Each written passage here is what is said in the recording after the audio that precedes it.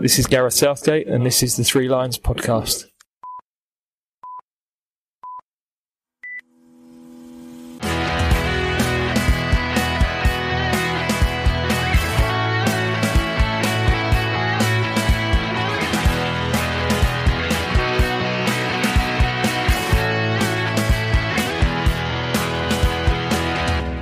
Hello and welcome to the Three Lions podcast. My name is Russell Osborne and this is an independent England football supporters podcast. I hope you're keeping well.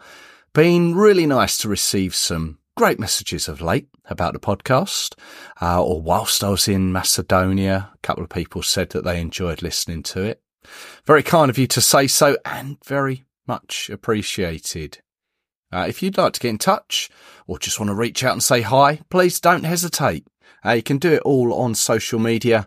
The podcast is there, Twitter, Facebook, Threads, Instagram, or you can send me an email, threelionspodcast@gmail.com. And it's on YouTube too. If you've got any ideas for the show or would like to contribute maybe to the Your England Journey series, don't be shy. I'm all ears. Now, this is an episode that I'm hoping you'll not only enjoy, but find educational too. With no further ado, this is my chat with Matt Tiller. He has written a book about Jack Leslie. A name may ring a bell, or perhaps it doesn't. Listen and learn.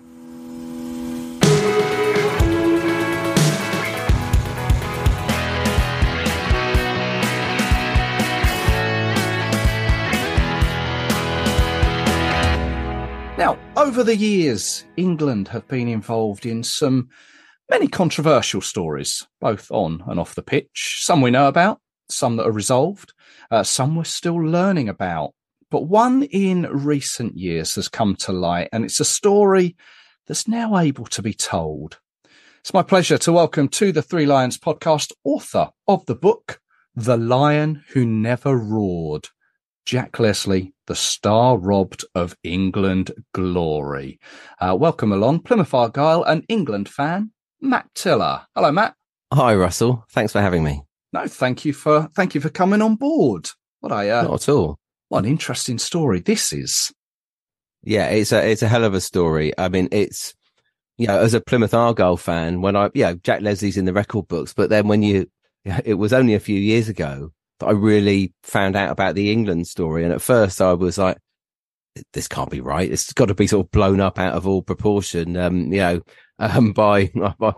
the story in a bar when I met another Argyle fan. You always end up getting introduced, and he started telling me, he was an older guy than me, and started telling me the story. I thought, well, I'm going to have to, check this out. And as soon as I got home, started Googling. I was like, oh, this really is true. And the more that I read, there was, lots of actual proper articles online from academics and stuff, and times over the years when it has been mentioned, but it's kind of sort of risen to the surface briefly and then kind of, disappeared again. And it's true. Jack Leslie was the first black player to be selected for England in 1925. Well, I think I first heard of the story possibly shortly after yourself. I think it was like a news article, a BBC news article.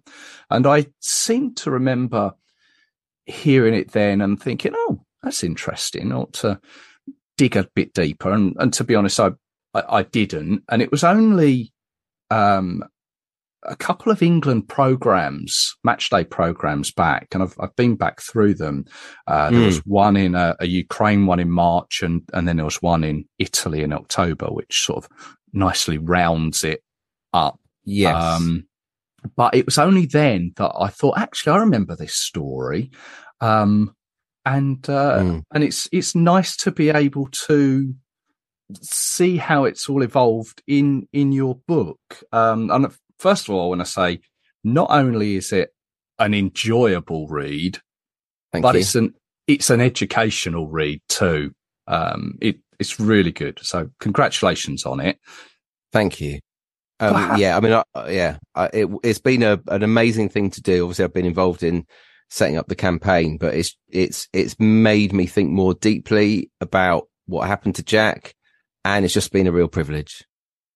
Well, perhaps just introduce yourself, and then take us, like you've mentioned about meeting up in the pub and yes, sort of encountering this story, but where did it go from there? Well, I mean, I've been a Plymouth Argyle fan since the mid '80s. I ended up in Plymouth when I was about 4. My dad was in the army, and they were not really a football family, so it was a bit later that school friends started sort of taking me along to Argyle. And since then, we had this big cup run in 84. I was too young. My parents wouldn't allow me to go to the semi-final against Watford, where I'd have seen John Barnes play against play for Watford against Argyle, and it was a narrow win for them. But there was a huge buzz in the city, and then I started going, and we were pretty good in the 80s, up and down in the 90s. But yeah, I've been an Argyle fan ever since, and I go whenever I can. I'm based in London, so I go to away games, and yeah, once I sort of heard the story through this guy that I was introduced to, Tony Fitzgerald, I then started telling my mates, who were all, a lot of them are Argyle fans, and when I was chatting to my friend Greg Foxsmith, who is chair of the London supporters group for Argyle, he was just like, we've got to do something about this. And he's a real sort of campaigning lawyer. And so we just kind of had fire in our bellies, really, and started talking to people about it. And yeah, everything was a bit crazy in 2020 when we launched. We were about to launch, and then COVID hit. We thought, well, this is it. It'll all have to go on hold now. There's no football. We're not going to be able to raise any money. And then murder of George Floyd, the Colston statue came down in Bristol, and we had a website up, and suddenly we got a load of attention. And the BBC News, Greg had a contact, and he wanted to do the story, and we were just talking to each other and said, we're never going to get this opportunity again. They wanted to tell the story on the national news for the BBC, and so we just went for it, and it got picked up everywhere. And yeah, we managed to raise £100,000 or more than that in 6 weeks, to build a statue of Jack outside Home Park. So it was immense. It was, insane. It was just one of the best things that we've done. And amazingly, Greg and I are still talking to each other and still going to Argyle matches. Oh, amazing. I mean, all of that's happened within the space of 4 and a bit years. Yeah, not even that. I mean, it's at 2019 that we first started talking about it, and then talking to Argyle, and we've got fantastic new owner, Simon Hallett, and he was already on board with celebrating Jack, because they were, we spoke to him and he said, can you just hang on a moment, because we're about to name the boardroom in the new grandstand after him. And we were sort of respected that, because we didn't want to make it look like we were putting pressure on him to do that, because it was already, they were already planning to do that. So, yeah. So we that happened, and the club has embraced it, and even when the statue was unveiled a year ago, things still, have moved on in an amazing way, because the England recognition, obviously the statue unveiling for us Argyle fans and for the whole football community, but for Jack's family, he has 3 granddaughters still with us, and for them, the story had kind of, they knew it, but said whenever they talked to people about it, people would kind of just glaze over and say that's not true. And having this recognition has been massive for them. And then when the FA, who had effectively denied it for nearly a century, actually changed their mind and said, and this was before the England Nations League game against Germany in September last year, Debbie Hewitt said Jack Leslie was the first black player to be selected for England. And up to that point, they'd just denied that fact. Even though, when we started the campaign, they supported us financially and said, a sort of vague but nice quote. We asked, would you give Jack an honorary cap? And it was a flat no. But then when we were able to speak to Debbie Hewitt, who'd come in after Greg Clark's ignominious demise. She actually read. I'd done a lot of research with other people's help who'd already looked into the story, and she read it. She actually took the time to read. Sort of, it's a long article on our website, and then rang us up within days and said, "I'm going to try and do something about this." And she did. Within a few weeks, she got the go ahead to award Jack the posthumous honorary England cap, which was then presented ahead of that Ukraine game that you mentioned. That's right. I remember it now. Yeah. No, bravo, Debbie, I think. Really? Yes. Yeah, absolutely. And, lots of other people helped. Paul Elliott, who was there at that September game, legend. And, someone who followed in Jack's footsteps as a pioneering black footballer. That was an immense moment. Good stuff. Well, let's find out a little bit more out about Jack. Obviously, love people to go and buy the book and find it all out about themselves. So I don't want to give too much away. A few teasers. Yes. But Jack was, born 1901. So getting some information on him must have been quite tough. The early years were quite tough. The three granddaughters were amazing. I started, I'd already done a bit of research for that article that I mentioned that Debbie read. So I knew a fair amount about the England story, but what I needed because of COVID, we'd not really been able to meet up. So I went and spent a couple of days with them, went through their folder of photos and the few remaining bits of memorabilia. There's a few medals, but, not enough. As you'll know from reading, he gave a lot of them away. So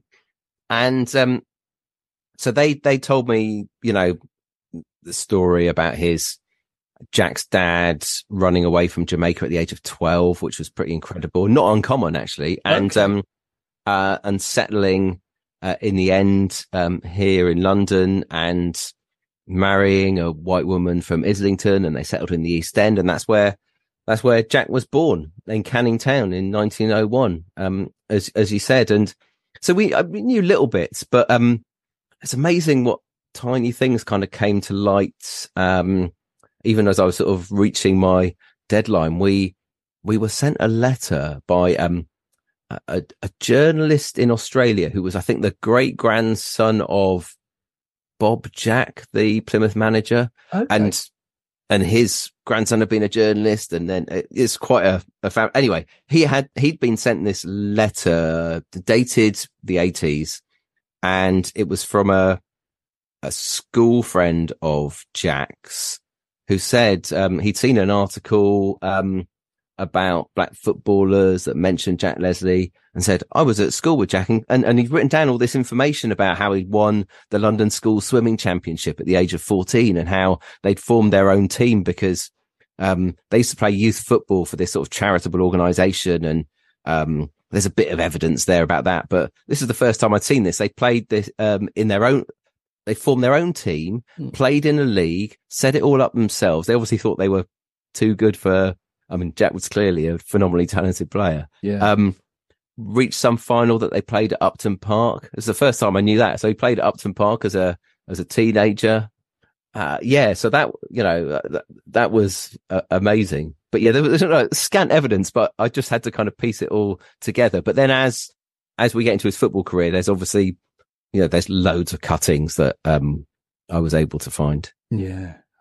I don't know if we've got any Barking Town supporters who listen to the podcast, but hello to any Barking Town fans. And they will know of Jack.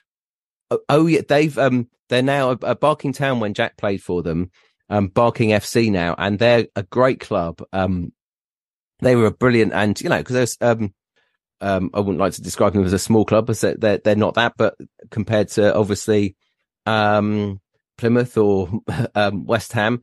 But they really got on board with Jack's story and really embraced him and helped fundraise. And they're a great club. And Jack was signed for them. They're an amateur non-league side, signed in 1919 after the First World War. And so Jack was playing on the left wing for Barking Town and was, winning plaudits. And I mean, it was quite crazy. They were playing in front of sort of 5, 6, 7, 8,000 people. Yeah. And even in 1919, Jack, this was in his first months as a player at that level, was sort of selected to represent a London League side and was off playing in France in a tour that was organised by Jules Rimet. I know, amazing. We'll all recognise that name. If you follow international football, follow England. Nuts. What a time to be. I mean, it was just after the First World War, going off to France and playing football. He did another tour representing Essex. And some of the photos that are in the book, they're really kind of moving and evocative of that time, I think. Yeah. Well, he was banging the goals in for Barking and being the star there in that league. And there was the word that the likes of Tottenham, Chelsea, West Ham, Fulham and Portsmouth too were all sort of sniffing around, as it were. He obviously didn't go there, but he was enticed down to Plymouth by the strangest of ways, wasn't he? Yeah, you do sort of wonder. Everyone thinks, if he was so good, why did he play for Plymouth? Which is, obviously I find that hurtful as an Argyle fan, but it's a fair question to ask. But the Plymouth manager came and watched Barking play Dulwich Hamlet, and in a cup final that 15,000 people attended in 1921 at the Old Den. And he went to Jack's house and showed him and his parents postcards of a sunny Plymouth seafront. Now, that's where I grew up. And if you've been to watch Plymouth at Home Park, it's very rarely sunny. It rains a lot. But Jack told the story a couple of times, but particularly in an interview with the Daily Mail in 1978, which coincided with Viv Anderson's sort of groundbreaking selection. Yes. And he said, his parents' eyes popped out, and they because he'd learned his trade. He was a boiler maker and had been an apprentice while playing for Barking. They were happy for him to pursue his dream and thought that this would be an amazing opportunity. And apparently Plymouth even offered more money than those other clubs, right. Which, they were really trying then to get, they had, a sort of a burgeoning team of stars. They were trying to make it up the ladder. They had a huge array of either sort of former or future England internationals. It was quite a crazy time. And, so for Jack, it was an adventure. And, he wouldn't have been on the maximum wage at the time as a young player, but Plymouth obviously offered more than the other clubs. And he thought, well, I'll go. And, and that's where his professional football career took off.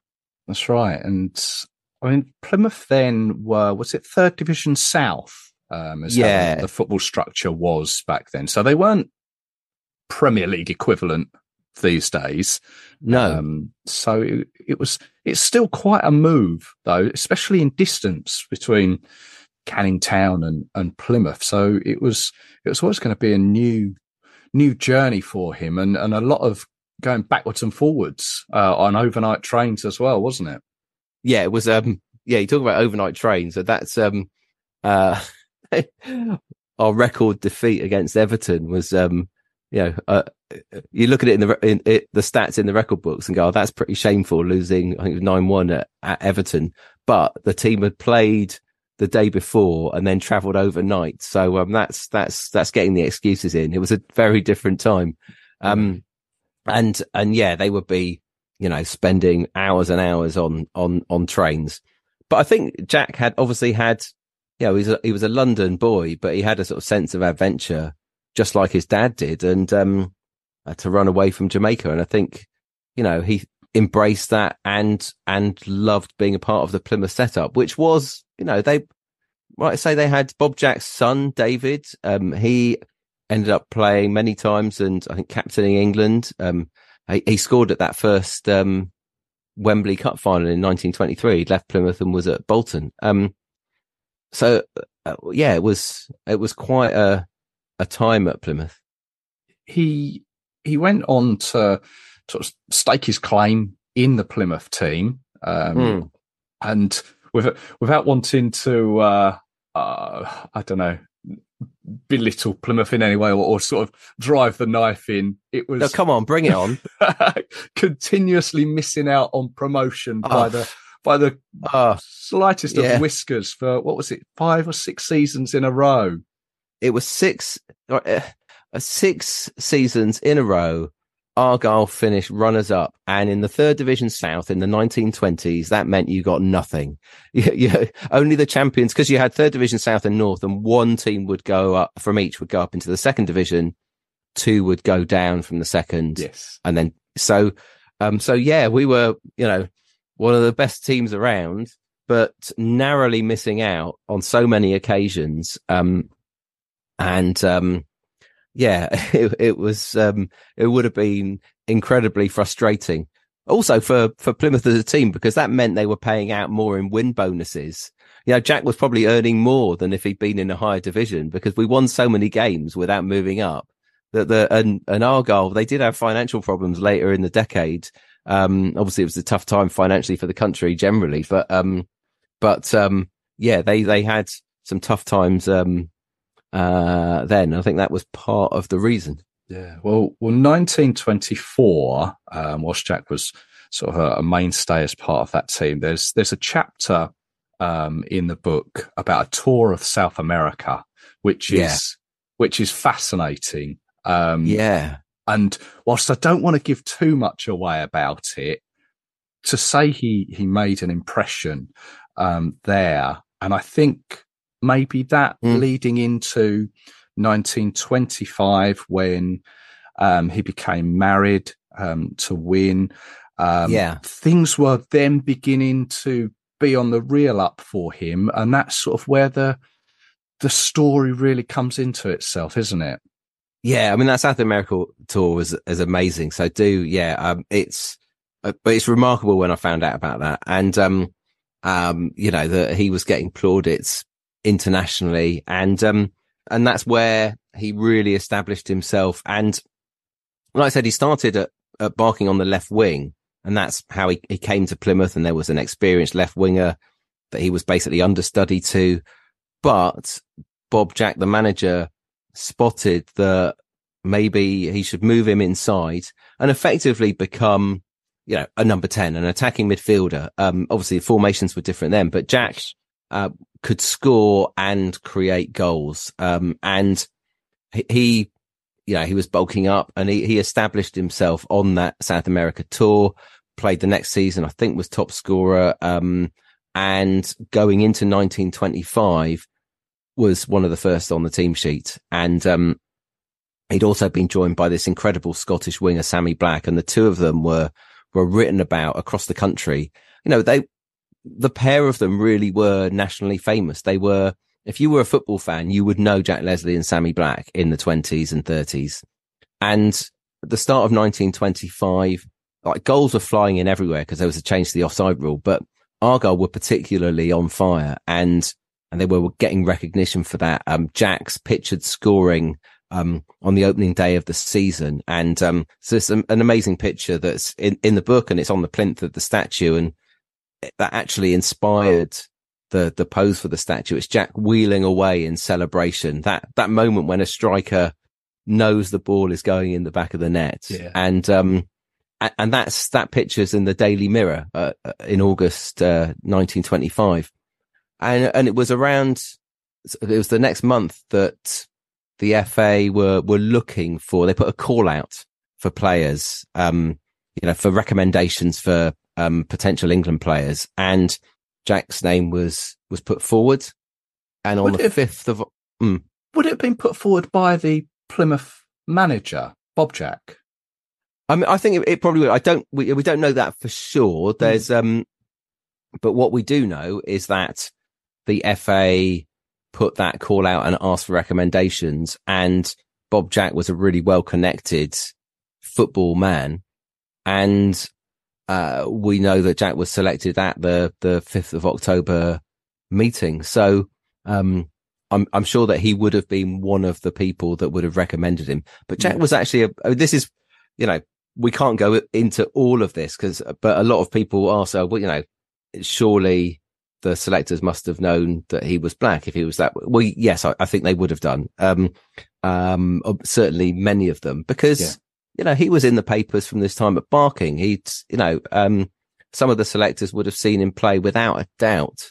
And I believe they selected him on merit. And Bob Jack, like I say, well connected. There were lots of connections between the FA and Plymouth, as there would be with every football club. But Argyle had players who had played for England, had players who had been selected for England while at Argyle.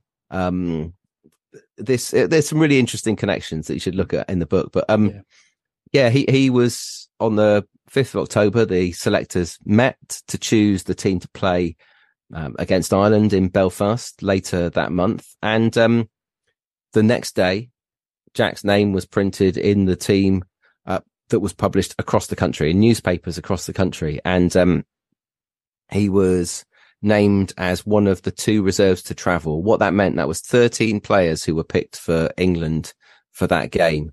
And that was absolutely massive news in Plymouth. And Bob Jack, the manager, was the one that gave him the news. And I kind of got the impression reading it, he felt so proud being able to give Jack Leslie that news. He kind of taken him under his wing, hadn't he? And that's brought to Plymouth. Yeah. And he must have had a big smile. That must have been a nice meeting. It makes what followed all the more shattering, because Bob Jack had some of the other players that he brought in from Barking. The other 2 players he signed in 1921 had gone on. They'd been moved on. But it's clear that Bob Jack felt he had a really special young talent, because although Jack didn't break into the first team on a regular basis for a few years, you just get that sense that he knew he was good. And from some of the comments that he makes throughout his career, always backing him, he was like if you're a sort of Fergie figure to, as Fergie was to his players, to Bob Jack was to Jack Leslie. And so, and also the managers, they're busy people. So for Bob Jack to call Jack Leslie into his office, Jack would have probably been thinking, oh, well, what's going on? It's just like just turning up for training. And then to be given that news, it would have been immense. And then the banter in the dressing room, you can just imagine it, because, in that dressing room, you had a guy called Jack Cock who had played for England and at that point had scored the fastest goal for England after, I think it was 19 seconds. So you had these, and he was a real character as well. And it's only when I was sort of writing the book that, although I knew the story and thought this is a terrible thing, what happened, it's only really when I thought about all those kind of footballing connections that we always do. We always hear the commentators say, oh, so-and-so played for them and it's revenge, or there's this connection or that. It's only when writing all this down and finding some of these other little bits out, these little footballing connections, that it made me feel more deeply what had happened to Jack. So once he'd got that incredible news, for it then to just go silent, and for people like Bob Jack not be able to tell him the reason, to not be able to look him in the eye, was really heartbreaking. Because it went on for quite some time. As you say, it was announced, as it were, back on the 6th of October of that year, 1925.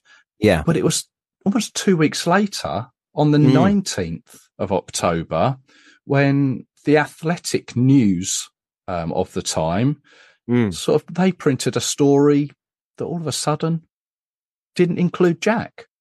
Yeah, they printed the team. The FA International Selection Committee, they met a second time on the 19th of October, and they had some issues to deal with. They had injuries, and but Jack wasn't injured. He wasn't suspended, but his name was, there had been speculation that Jack might step into the starting lineup given those injuries. And but no, on the 19th he was scrubbed off the team sheet. And yeah, I mean, let's see, looked at the minutes from the 5th of October are signed off on the 19th, and that new team is issued on the 19th. And yeah, it's published in the Athletic News, and then subsequently as the game approaches, and no one tells Jack. No one lets him. No one says, "Oh, we've changed our mind." You know, no one gets in touch to say you don't need to pack your bags to travel to Ireland.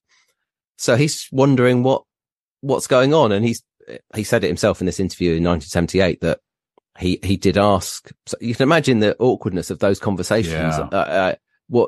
And people not being able to say, and he said he heard. So the FA come to have a second look at him. When you think about that, just being given that incredible news, and for it all to go quiet. I mean, what a way to treat a talented young man. It's unbelievable, really. The game against Ireland, England drew 0-0. Yeah, what I find crazy at the same time, I know it obviously happens with lower league sides playing on days where England play, but Plymouth played that same day whilst England were away in Belfast. Plymouth played Bournemouth and Boscombe Athletic, 1-7-2. Yeah, Jack scored twice that day as well, didn't he? Well, he bounced back in the only way that he could. You know, Absolutely. He couldn't complain. He couldn't, he couldn't cause a social media storm. But what he could do was score goals and show people what he could do, and that's what he continued to do, because his career went from strength to strength. He was only really at the start of it. He was, he'd seen other players who'd been picked as reserves to travel while at Argyle, and seen them progress into the England team. And for Jack, that opportunity had been snuffed out. And it was written about many times afterwards that that here is one of, if not the best inside lefts in the country, and he went on to score 137 goals for Argyle in 400 games. So, he stamped his mark on the history of the game, despite that England shame. And with Argyle, as you say, scored all those goals. And finally, come 1930, the dream was achieved, where promotion was achieved. Finally, yeah, at the end of that tortuous decade. Yeah, what a moment that must have been. Finally, I mean, really, they should have been up there, many years before, because I think that's where it sort of tipped over. They obviously they got promoted. They managed to survive the following season. Jack actually became captain, and I think that's a remarkable achievement in itself. Yeah, he was a hero in Plymouth. That's not to say that there weren't struggles. And I think you'd be in denial to think that he didn't face any abuse or discrimination, because he would have done.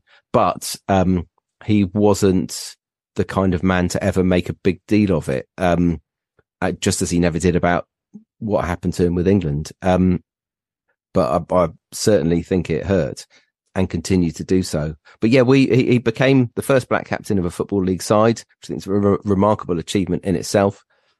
Helped save us from relegation in that first year, that tough year when you've just been promoted, which Argyle fans can relate to right now. Although it's going okay, it's a bit twitchy. And then the following season, with Jack fully in charge, we reached our highest league position ever, fourth in the second division, which again, no playoffs. And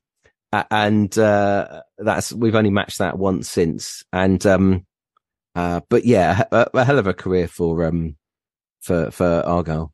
Yeah, he had an unfortunate end to his career, didn't he? His footballing career, which when I read about it, I thought, oh dear, this is painful. But at the same time, I think, well, probably actually happened on maybe a semi-regular occurrence for players, didn't it? Yeah, he was leaping to head the ball. He was a brave, courageous player. And, these old heavy leather balls that would get sodden and even weightier when it was wet.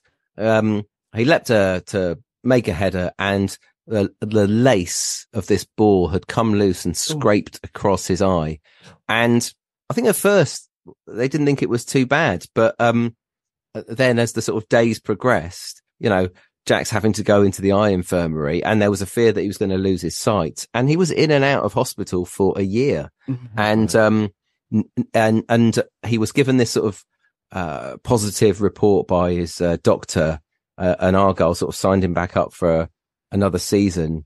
But it was still December 1934 before he came back into the first team. And what I think shows what he was like as a player, that his final goal for Argyle against Fulham was a diving header, and there's a picture of throwing himself at the ball despite that injury. But it's clear though that he wasn't the same player. His vision was just slightly impaired.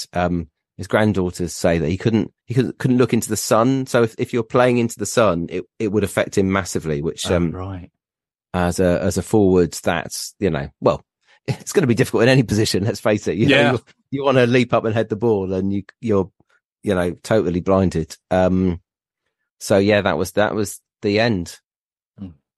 Unfortunate way for a career to end.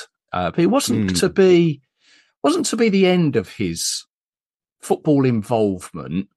No. Although he would have a couple of other sort of jobs between football, shall we say?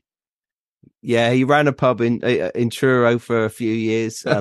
That didn't go well. There's quite a funny chapter in the book. I think a lot of footballers, some of his mates had run pubs. One of his best mates, Fred Titmuss, who'd played for England before coming to Argyle, he ran a couple of pubs and continued. But Jack and his wife, I think his wife probably Wynne, thought it'd be a good idea to not run the business into a ground and maybe return back to East London. And Jack loved his roots as well. He went back, and perfect timing just before the outbreak of the Second World War. Let's go from Cornwall to the East End.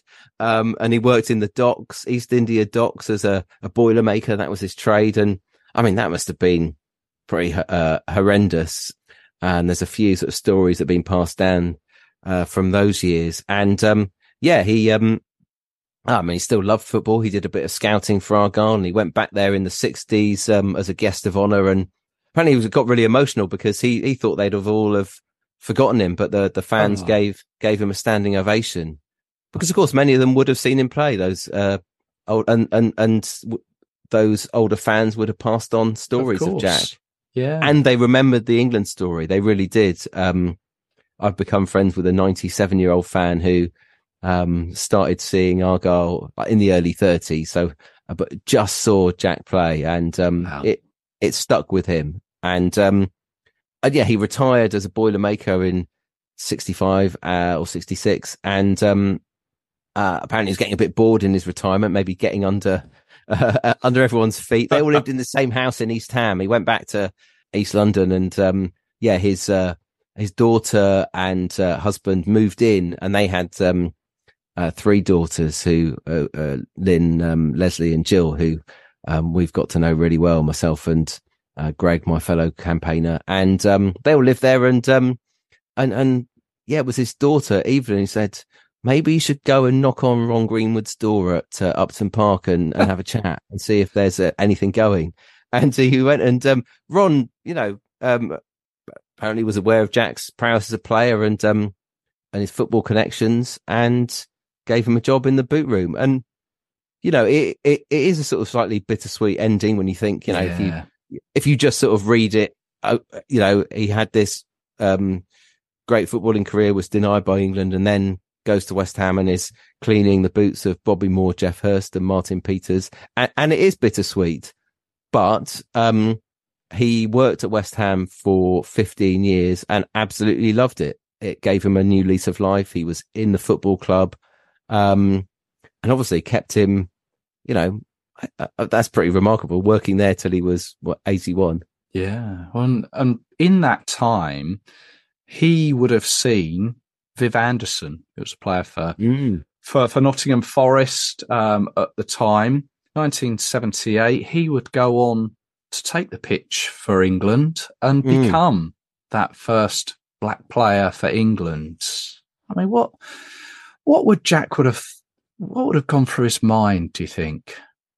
Well, we have a little bit of evidence for his thoughts, because it was actually just after that selection that the Daily Mail interviewed him, and apparently it was the granddaughters tell me it was a woman from Devon, an Argyle fan, who wrote to the Mail and said, "Oh, Viv Anderson wasn't the first to be selected; it was our Jack Leslie." Right. And of course, Jack was working at West Ham, so it was easy to track down. Yes, and he never, like I say, never really kind of spoke about it. Some people knew about the story because, you know, that it had been passed down over the years, but he never sort of boasted about his prowess or complained about what happened to him. But when the Daily Mail interviewed him, he just told it like it was. And he was really pleased for Viv Anderson and the other players, those that were coming through at West Ham, who, you know, we all know what the terraces were like and how rife racism was across many, if not all clubs, including West Ham. But West Ham also brought through many black players like, you know, Adi Coker and John and Clyde Charles, Clyde Best, of course, who remembered Jack very fondly. And Trevor Brooking talked a bit about this, who remembered Jack as a great mate, but Jack never really talked about his football career, and certainly not the England.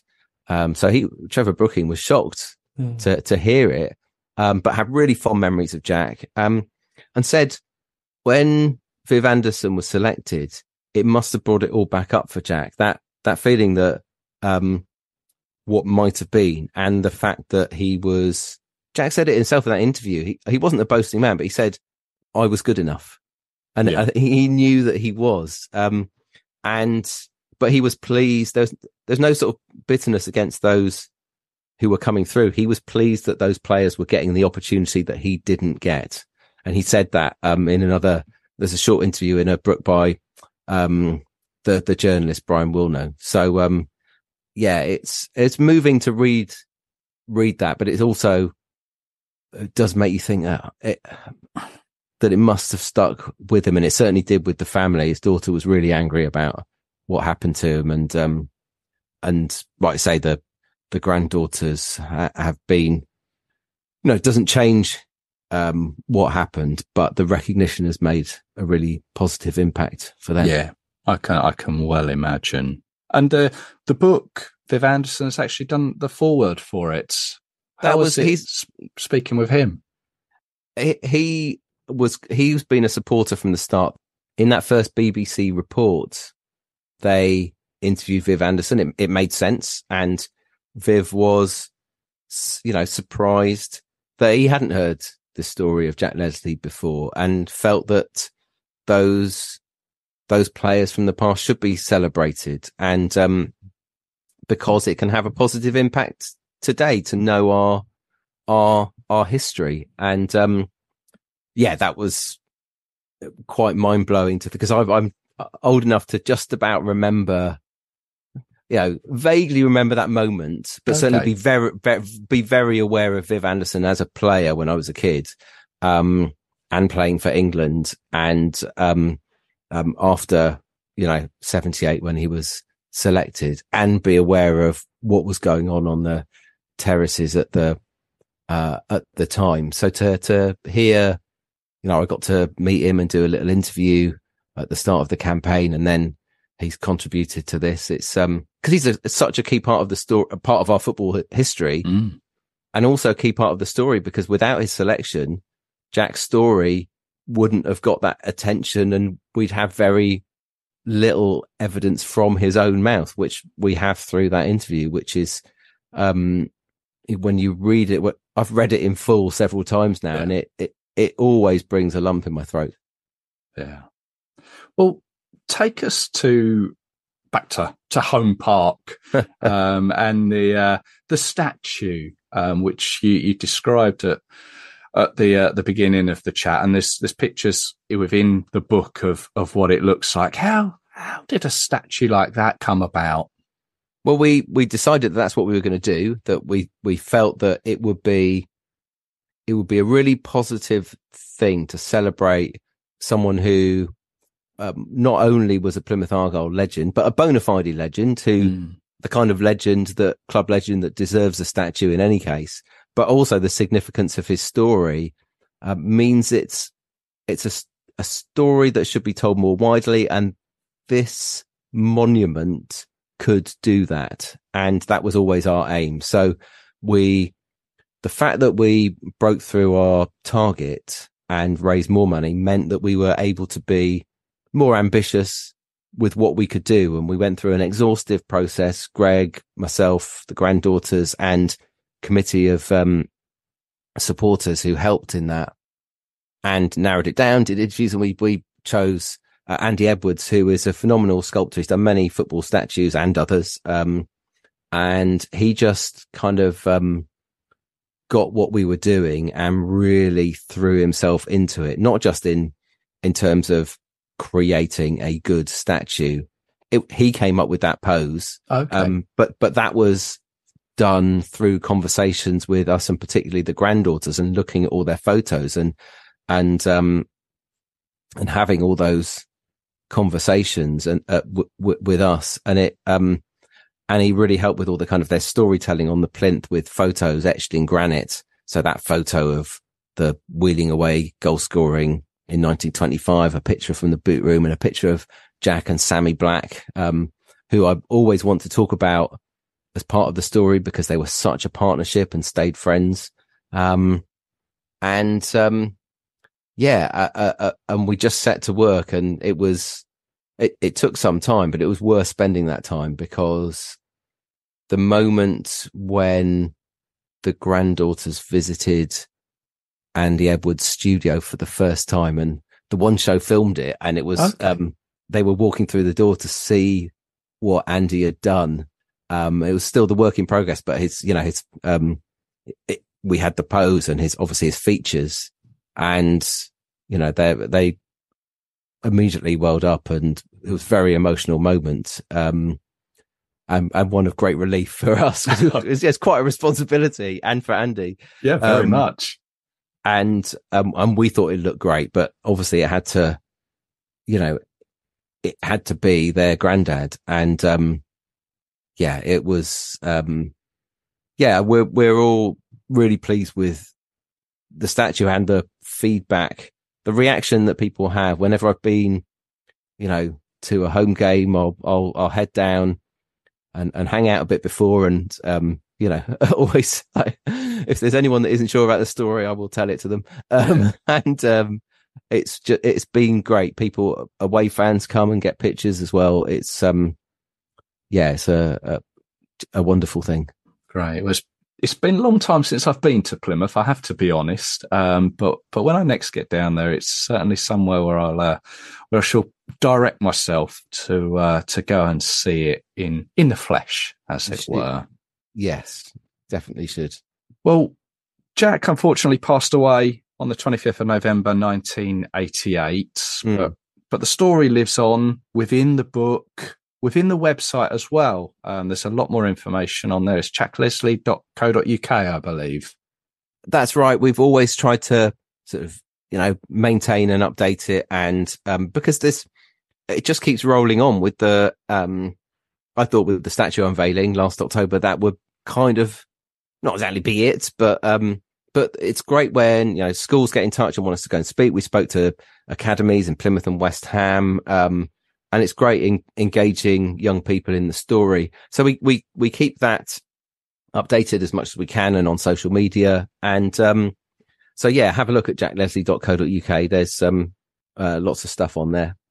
The book is called The Lion Who Never Roared, Jack Leslie, the Star Robbed of England Glory. There was just one thing at the very beginning of the book I wanted to mention, in the introduction. It says, "We're late in telling these stories, but at least they're being told. It's never too late," which I think is a great way for all of us to sort of look back on history and these things. I think so. I think, I never want to, and Greg and I and people who've been involved in the campaign, you never want to say unequivocally, isn't this brilliant that this is happening now? Because it is, but I always have that feeling that I wish I'd known that story when I was growing up in Plymouth and going to watch Argyle. And when I started to see black players come into the Argyle team, like, legend of ours, Ronnie Mojay, who's our only player to ever score at Wembley, despite the fact that I've seen him play at Wembley 3 times. But I was there the day that he scored, and it was a playoff final in '96, and it was amazing. But he came from London down to Plymouth and was embraced as a legend. But he did say what a difference it would have made had he known Jack's story, to know that there was that legacy there. And it wasn't celebrated back then. And so, it's great to have those celebrations, but it's important to remember what that journey was and what he, you can never understand what he went through entirely, but to have some, just reflect on that, I think. Yeah. But yes, it's important these stories are told. Absolutely. The Lion Who Never Roared, it's available through Pitch Publishing and bookshops up and down the country, I've no doubt. Ideal this sort of time, just in time for Christmas for any football fan, or anyone who's interested in the history of the game. Matt, thank you very much for your time. It's much appreciated, and I just wish you all the very best with the book and with the campaign. Thank you so much. I've loved chatting. I love talking about it, and I really appreciate the fact that you've read the book and that you enjoyed it. I love hearing that. It makes it all worthwhile. And I hope the spirit of Jack Leslie flows through Plymouth Argyle this season. And I think that despite what happened to him, into the England team too. Amen to that.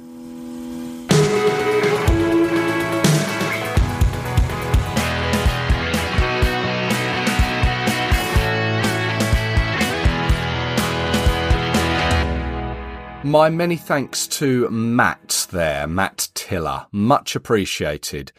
The book, Jack Leslie, The Lion That Never Roared, is available at Pitch Publishing, who I'd like to thank for connecting me to Matt. You will find the book in all good bookstores, at Pitch Publishing, Amazon too. And as I mentioned, it is an ideal Christmas present, either to yourself or someone that you know. Now, you heard that Jack grew up in East London. It's not far from West Ham's old Upton Park ground. Well, a short distance from there is Canning Town. That's a little part of London. On a house there is a blue plaque that celebrates where Jack grew up. I took a trip there to have a quick look at it. You can find the photos on the Three Lions podcast social media pages. I think it's safe to say that area has changed a bit since Jack grew up. If you'd like to go and visit it, or you're in the area, head to 12 Gerald Road, Canning Town, East London. That's it for me for this episode. I hope you've enjoyed it. If you've missed any recent ones, you can tune in at your podcast provider of choice or threelionspodcast.com. There are the recent Lionesses episodes. There's the episodes for the Euro draw and a couple of Your England Journey episodes too. Plenty for you to while away some hours with. I'll be back with you soon with another episode. So until then, take care of yourselves. Cheers.